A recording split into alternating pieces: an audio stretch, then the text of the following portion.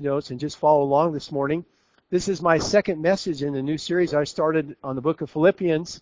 And somebody truly has said that the book of Philippians is a book and it is a letter about joy.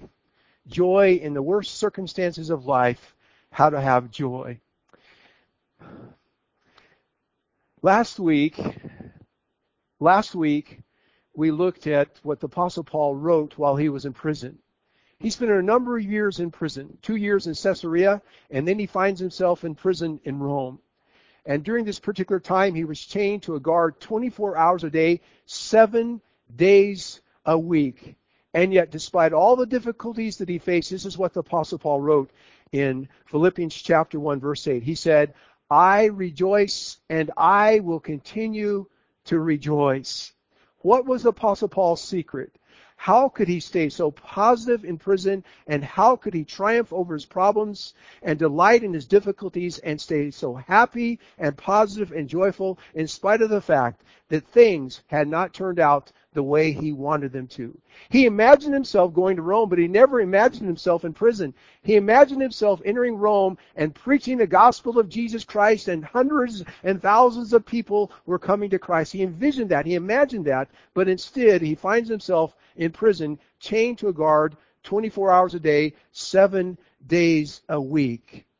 How could he stay so positive?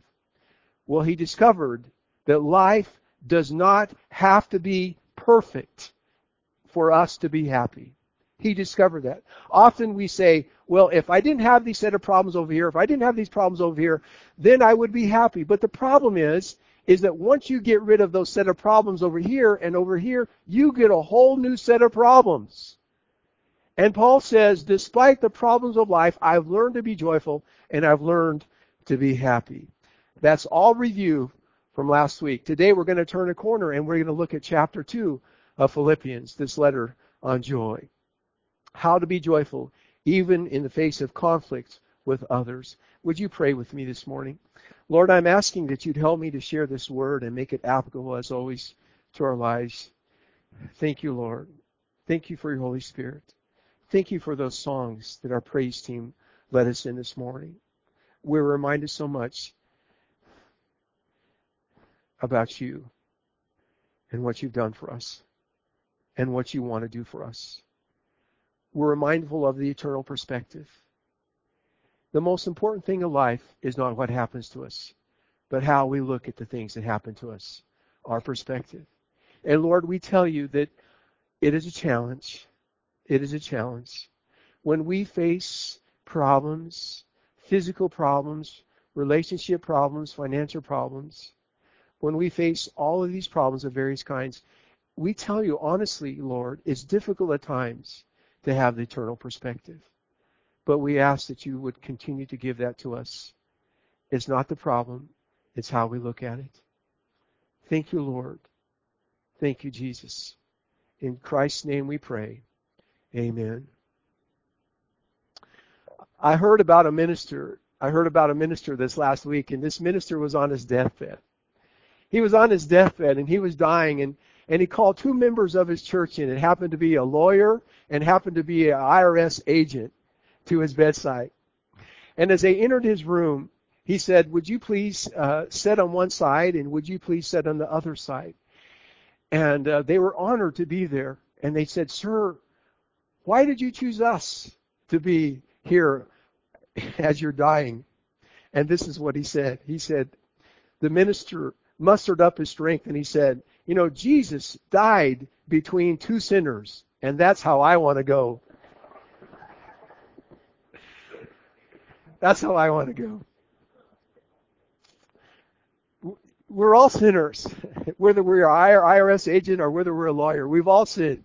And the Bible said that we've all fallen short of the glory of God. No matter what profession or no matter what job that we have, the Scripture says that we're all sinners.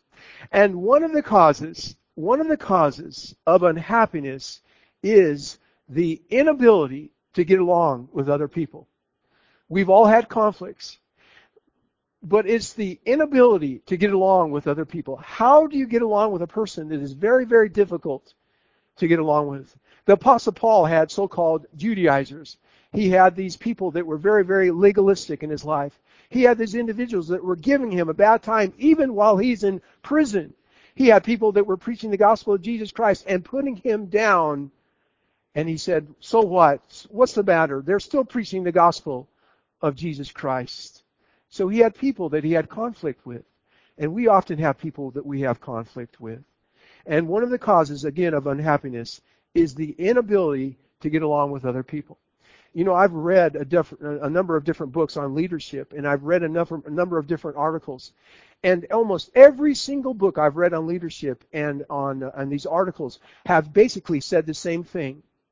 They have said that the success of a person on his job, his or her job, the success, to be successful, one of the key ingredients is the ability to get along with other people. Far more than knowledge, far more than the technical savviness, is the ability to get along with people. That seems to be the predominant number one trait of a person that's going to do well on their job, is the ability to get along with other people. So one of the major causes of unhappiness that the Apostle Paul addresses this morning in our world, you might want to say, is strained relationships. Conflict is a killjoy. And how do you handle conflict in your life? You know, unity truly is an ingredient for success and fulfillment in life. And to have a successful business, the employees must work together. To have a successful football team, we would all agree that the players must work together. To have a successful government, the Congress and the president must cooperate. To have a successful family, all the members of that family must work together. And to have a successful church, we must also work together. Very little is accomplished in life by ourselves. And success is never, ever a one-man show. Very little is accomplished in life without some sort of cooperation and unity. When there is unity, however, there is tremendous power and potential. The problem is that we don't always get along with other people. How do you reduce conflict, and how do you increase unity and cooperation? That's the question. Well, in Philippians chapter 2, Paul talks about how to have unity, and he deals with this particular subject. I want you to look at verses 1 and 2 with me one more time. Notice, if you have any encouragement for being united with Christ, united or one with Christ, any comfort from his love, any fellowship with the Spirit, if any tenderness and compassion, notice, then make my what? Make my joy complete by being like-minded, having the same love, being one in spirit and one in purpose. The Apostle Paul here gives us 4 expressions of unity. 4 expressions of unity. He says, be like-minded, have the same love, be one in spirit, and be one in purpose. Be like-minded, have the same love, be one in spirit, and be one in purpose. And I believe the Apostle Paul really outlines for us here 5 practical steps in order to have unity and oneness, to get along with other people. First of all, I believe he's talking about being like-minded. He's really talking about diffusing what I call competition. Diffusing competition. There's nothing wrong with healthy competition. There's nothing wrong with a team playing another team. But the problem often is that we are competing with the same members on the same team, the same people that we compete with in the business that we're involved in. We're not to compete with one another. We're to compete with old Snaggletooth, you might want to say, in the church, and we're to compete with all those cohorts of his. We're in competition with Satan and Snaggletooth in those courts, but we're not to be in competition with one another. If we have a business, everyone's supposed to be on the same page together. We're not to be competing with other individuals. We're to compete with other people outside of other businesses. Now, he's talking about diffusing competition. I want you to look at verse 3 again with me. He says, do nothing out of selfish ambition or vain conceit. Another paraphrase says, never act from motives of rivalry. Another paraphrase says, there must be no competition among you. Now, diffuse means to reduce the tension. It means to reduce the strain. It means to reduce the anger, you might want to say. Again, in the Phillips translation or a paraphrase, it says, never act from motives of rivalry. Now, when we were kids, we had sibling rivalry, and I don't understand how that all works, and I don't understand how it happens. I just know that if you have more than one child in your family, typically there's going to be so-called sibling rivalry. If Johnny, the oldest, gets an A, then Sally, the youngest, wants to get an A+. If Bobby is involved in some sort of sport, then Steve comes along, and Steve wants to excel even more than Bobby did. And we have what's called sibling rivalry. And the Apostle Paul is saying here there should be no rivalry if you're all on the same team together. If you're all in the same family, there should be no rivalry. If you're all in the same church, there should be no rivalry, no competition with one another. And this is what he's saying here, I believe. But sometimes when you get a little older, instead of competing with your brothers and sisters, it becomes a little more sophisticated. Instead of being outright, you get a little bit more sophisticated in often how we have this rivalry with other people. And often we find ourselves where we get in arguments or we get in differences of other people, and we find ourselves having to out-argue. You ever been there? You have to out-argue the other person, or you have to outmaneuver, or you have to be smarter than the other person because, after all, you're right and they're wrong. And we find ourselves doing this. And the Apostle Paul says there should be no competition. There should be no rivalry. We're all on the same team. And this has to be utmost in our mind, because he said we're to promote unity. We're to promote oneness. Now, he's saying the first cause of conflict is competing desires. And unfortunately, it's real and it happens. We live in a very competitive world, and we're to diffuse that competition. A number of years ago, I read that former President Ronald Reagan had on his desk a plaque, and the plaque basically read this: "It's amazing what can be accomplished when a person doesn't stand up and take credit for something that they did." In other words, when they realized that it was more than the individual, it was the team that made it a success. Without having to stand up and draw recognition to ourselves that we accomplished something, we recognize that it's not just me, but it's the team. It's all of us working together. I believe the second thing that the Apostle Paul talks about here is that we need to delete conceit. Delete conceit. In other words, he's saying, get rid of the pride issue. Don't just do things to show off our ego, just to gain praise or glory from others. Look at verse 3 again with me. Verse 3. He says, do nothing. Notice that word nothing. Out of selfish ambition. Another translation says, out of vain conceit. A paraphrase says, don't do anything from a cheap desire to boast. And somebody has said, an egotist, I can't even say it. An egotist is an eye specialist. His eyes are too close together, and all he can see is himself. Now, the Bible says pride goes before a fall. Remember? Scripture says that pride goes before a fall. So we want to delete the conceit. Somebody has said this. The person who gets too big for their britches will eventually be exposed in the end. They'll be eventually exposed in the end. Proverbs 13:10. Pride only breeds quarrels. And the first cause of conflict is competing desires, and the second cause of conflict is personal pride. And often when I get an ego problem, and I refuse to admit it and back up when I'm wrong. I attended a very small high school, not as small as John Day, but almost. I think in my graduating class I had 85 people in my senior year of high school. And I'll never forget, I was a freshman, and I had mental shop class with Mr. Bo Leonard, who happened to be the varsity basketball coach at the same time. And I go in his class, and often we get our work done, and then we have lots of time to shoot the bull, just talk and converse and stuff. And I always like to pick his brain because he was a good basketball coach, and as a freshman, I'd ask him questions.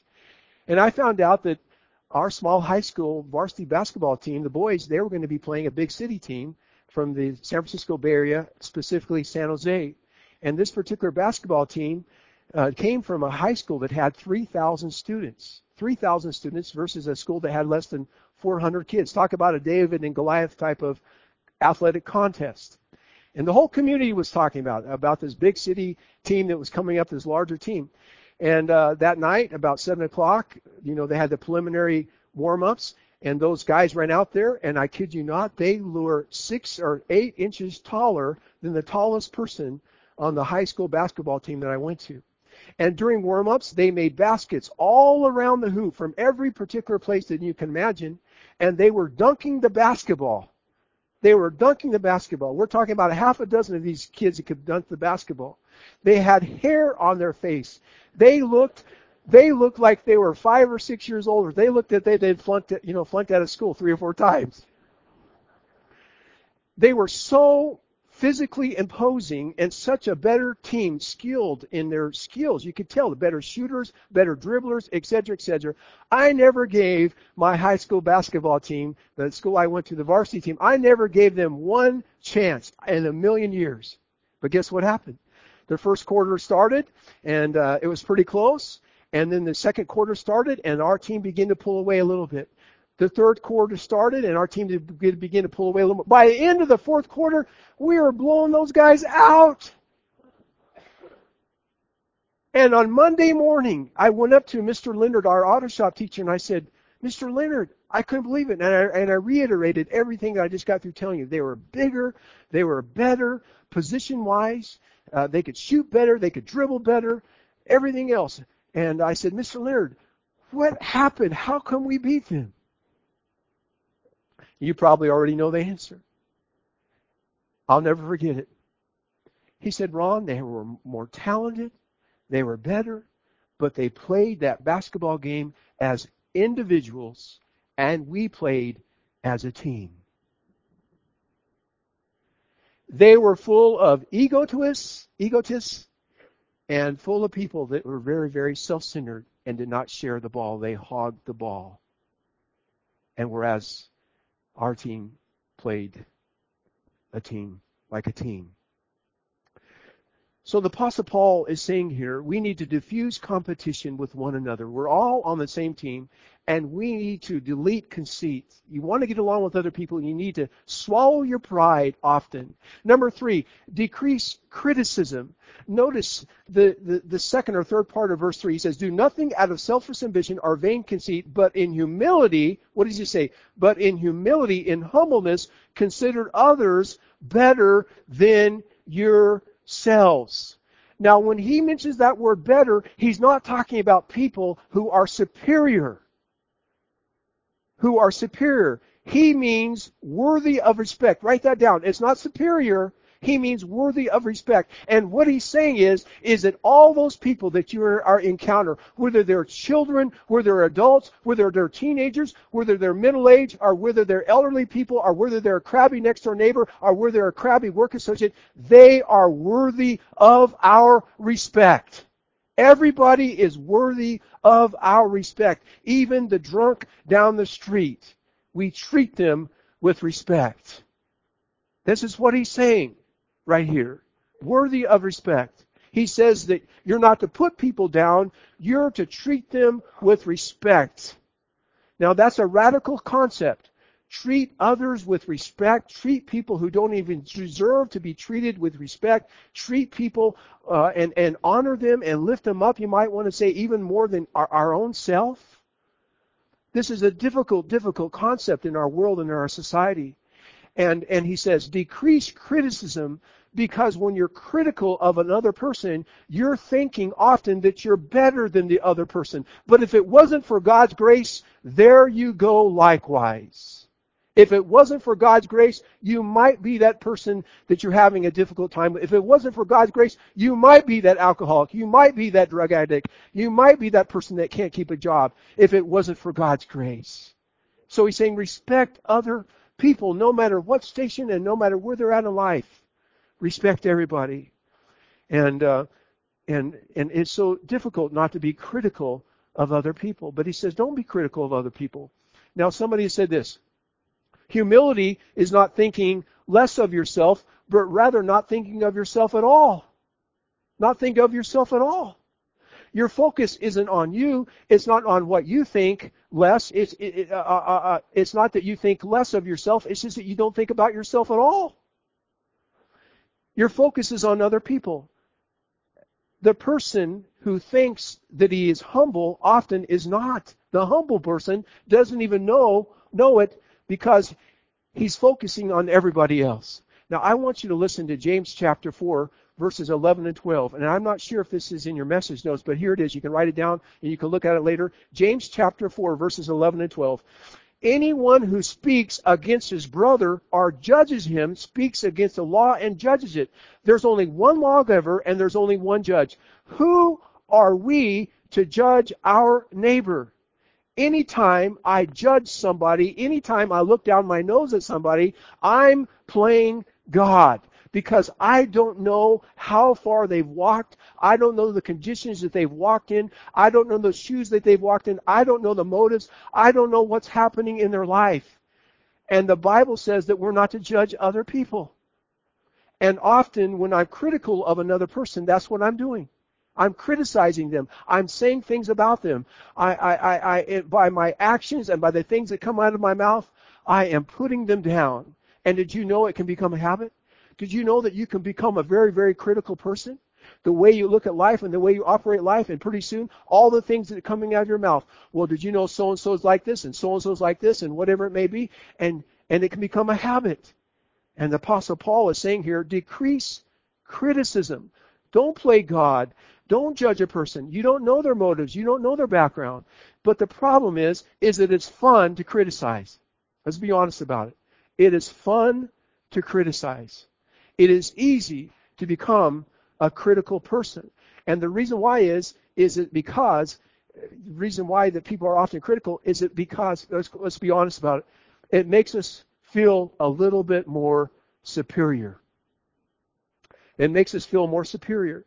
We think that we build ourselves up by putting another person down. And the Bible says the exact opposite. We don't build ourselves up by putting another person down.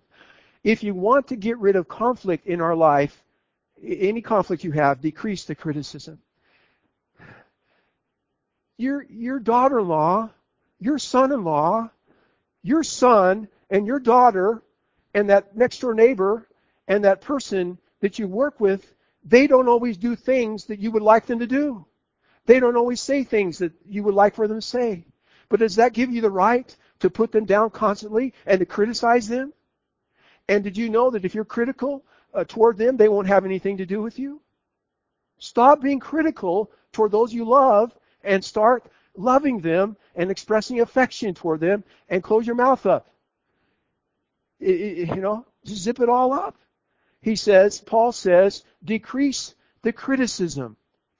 I believe he's talking about that here. So the third cause of conflict is when I fail to value other people, when I treat them with less respect than they deserve. One time, I felt really, really awkward around an individual I had just met. The only thing I can say about it is that they were a cold fish. Have you ever met a cold fish? Not very warm, cold, almost arrogant in the way in which they met me and were meeting other people around me. Just cold and arrogant. And I got to be honest, I began to judge that individual thinking, what is their problem? But then I found out that this man had lost his wife just 6 months earlier in a tragic accident. And my whole perspective changed. He was depressed and grieving the loss of his spouse of 25 years who died all of a sudden in a tragic accident. Don't judge and don't be so critical. This is what the Apostle Paul is saying here. I want you to notice number 4 here. He's talking about here, demonstrate consideration. Demonstrate consideration. Look at verse 4 with me. Each of you should look not only to your own interests, but also the interests of other people. And he's saying, don't just be interested in your own affairs. Now, I want you to circle that word look. If you have the NIV translation there, I think it's translated other ways. But we get the English word scopus, where we get the word telescope, and it's like somebody's scope on the back of on the top of a rifle. And this is what the Apostle Paul is saying here. He's saying, you want to focus on the other person. You want to pay attention to the other person's needs. You want to pay attention to the other person's needs.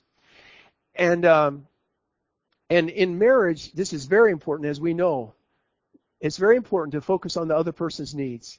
In any relationship in life, it's important to focus on the other person. We have to pay attention to the other person's needs. Now, this is what 1 Peter chapter 3, verse 7 says. It says, husbands, in the same way, be considerate as you live with your wives, so that nothing will hinder your prayers. Did you know the way that we treat our spouse will affect our prayer life? This is what the scripture says. This is what Peter says. He says, be considerate of each other, so that nothing will hinder your prayers. He's talking about demonstrating empathy and sympathy and consideration for the other person. So the fourth cause of conflict is when I'm insensitive to other people's needs.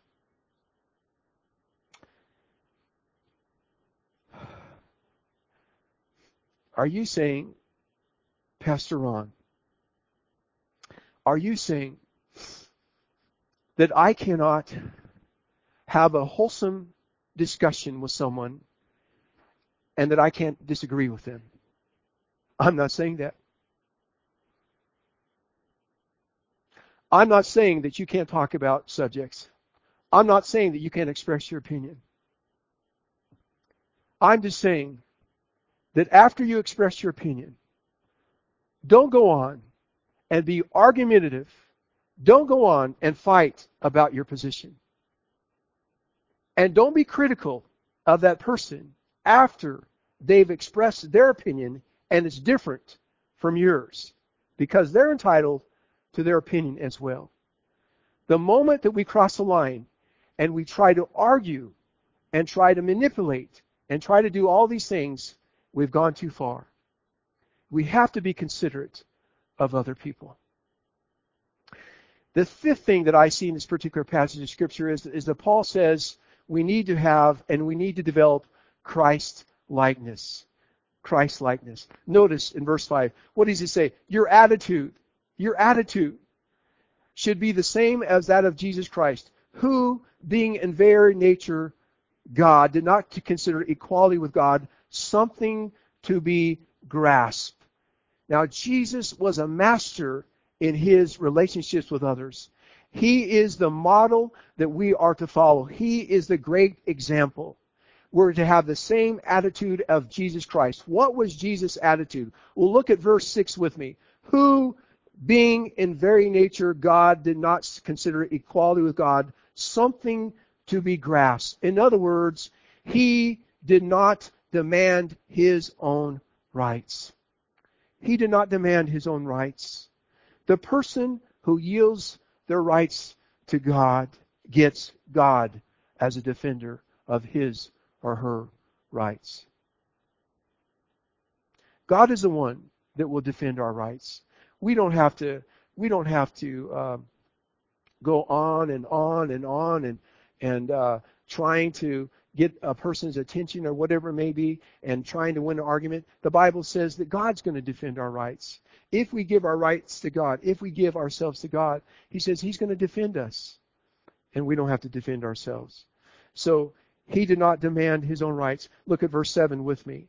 Notice, we're talking about the attitudes that Jesus had. But made himself nothing, taking the very nature of a servant, being made in human likeness. In other words, Jesus had a servant's attitude. Jesus said, I didn't come to be served, but I came to serve. Look at verse 8 with me.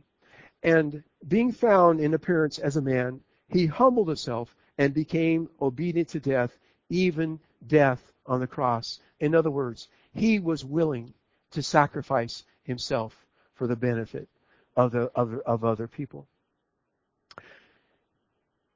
I think the real cause of conflict is often living life apart from Christ. Did you know the scripture indicates in Ephesians 4:3, do your best to preserve the unity which the Spirit gives by the peace that binds you together. The Spirit of Jesus Christ brings unity in families and businesses and in the church. It is Jesus Christ that brings unity. What am I talking about here? If you had a room full of pianos and all of these pianos were out of tune, there is one simple instrument that a piano tuner would use, and that's a tuning fork.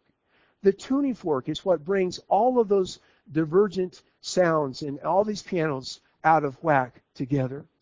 We have a cross here. This cross represents what Jesus Christ did and how he died for our sins and how he resurrected again. Everybody kneels at the foot of the cross. We have unity, not because we look alike necessarily, not necessarily because we dress alike, not because we like the same foods, not because we all like the same political persuasions, but because of Jesus Christ and because of our commitment to Christ. Christ is the one that brings us together in the spirit of unity and oneness. I've often had people say to me over the years, the only way that I could stay with my honorary spouse is because of what Christ has done for me. The only way that I could forgive that person who treated me so terribly and awfully is because of what Jesus Christ has done for me. The only way that I can get along with that difficult person to get along with is because I'm a Christian person and I believe in reconciliation and I believe in forgiveness. It is the Spirit of Christ that brings unity and oneness to us as Christian individuals and people. I have to tell you that this is the most difficult thing to do and to talk about, because I have worked where you have worked in a secular job while pastoring a church, and I've ran across some very, very ornery people. Ornery people. I was in a construction technology program at Delta Community College a number of years ago, pastoring a church, going to school, being bivocational, traveling all the way down to Stockton, an hour and 15 minutes one way, and then coming back at the end of the school day. And our instructor was a great guy, enjoyed him, enjoyed the class members, but we had one guy in that particular class that was my age, and he was an absolute know-it-all. Ever met a know-it-all? He knew everything about everything. He knew all about construction. He knew all about algebra. He knew all about physics. He knew all about space. He knew every subject. He was a Jeopardy walking star. You know what I'm saying? He knew everything about everything. And it just so happened that our instructor said, about 3/4 of the way to the class, he goes, I've got this assignment. I want you to go out in the soccer field out here, and I want you to get some board and bat, and I want you to get the tripod out, and I want you to do the preliminary work for making a foundation. It's got to be 6 inches off the ground. It's got to be 25 by 25, and it has to be absolutely on. Absolutely, all the corners have to be absolutely square. And it just so happened that I'd been practicing that. And it just so happened that I had read up on that, and I'd been practicing it on my own, and I read the textbook, and I knew step by step by step exactly what I was supposed to do and how to do it, etc., etc. I was so knowledgeable. I was going to go out there and I was going to we're just going to get a perfect score. So I said to the young guy, and I said to the guy my age, hey, this is how we want to do it. Here's a great plan. We can do this and this and this and this and this. And guess what happened? Right away, the guy said, no, we don't want to do it that way.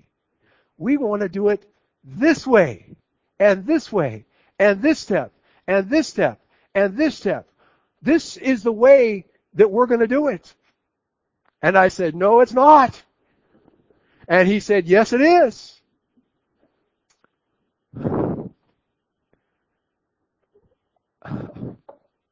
And I failed. I failed that day. I did. And I have to tell you, I failed. And I blew it bad. And the guy stomped off, got mad, left the class. I was right. I was. But I was wrong. I was wrong. Because of my attitude and because of the things that, and how I said the things I said them. So the next day in class, he's over on this other side of the room. I'm on this side of the room. And it was as though something grabbed a hold of my shirt, and I'm dragging, my feet are dragging, and as though the Spirit of God was pulling me by the front of my shirt. I didn't even want to go over there. I said, no, no, no, no. And I just found myself right over where he was at his desk. Right there.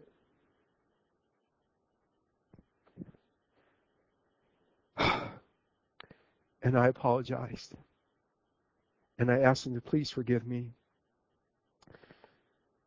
And I didn't go into the whole thing. I was right, you were wrong. I wanted to. I just said, please forgive me.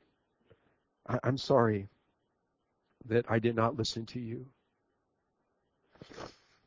And the guy looked up back at me, and he said something smart alecky. Oh, that was so hard. And I just walked away. But see,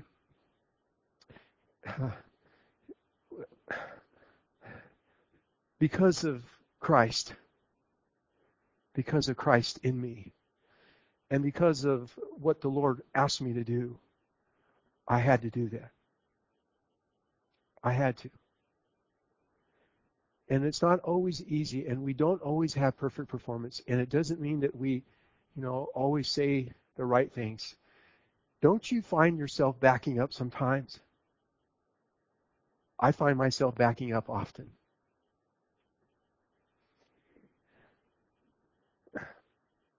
Would you bow your heads with me, please?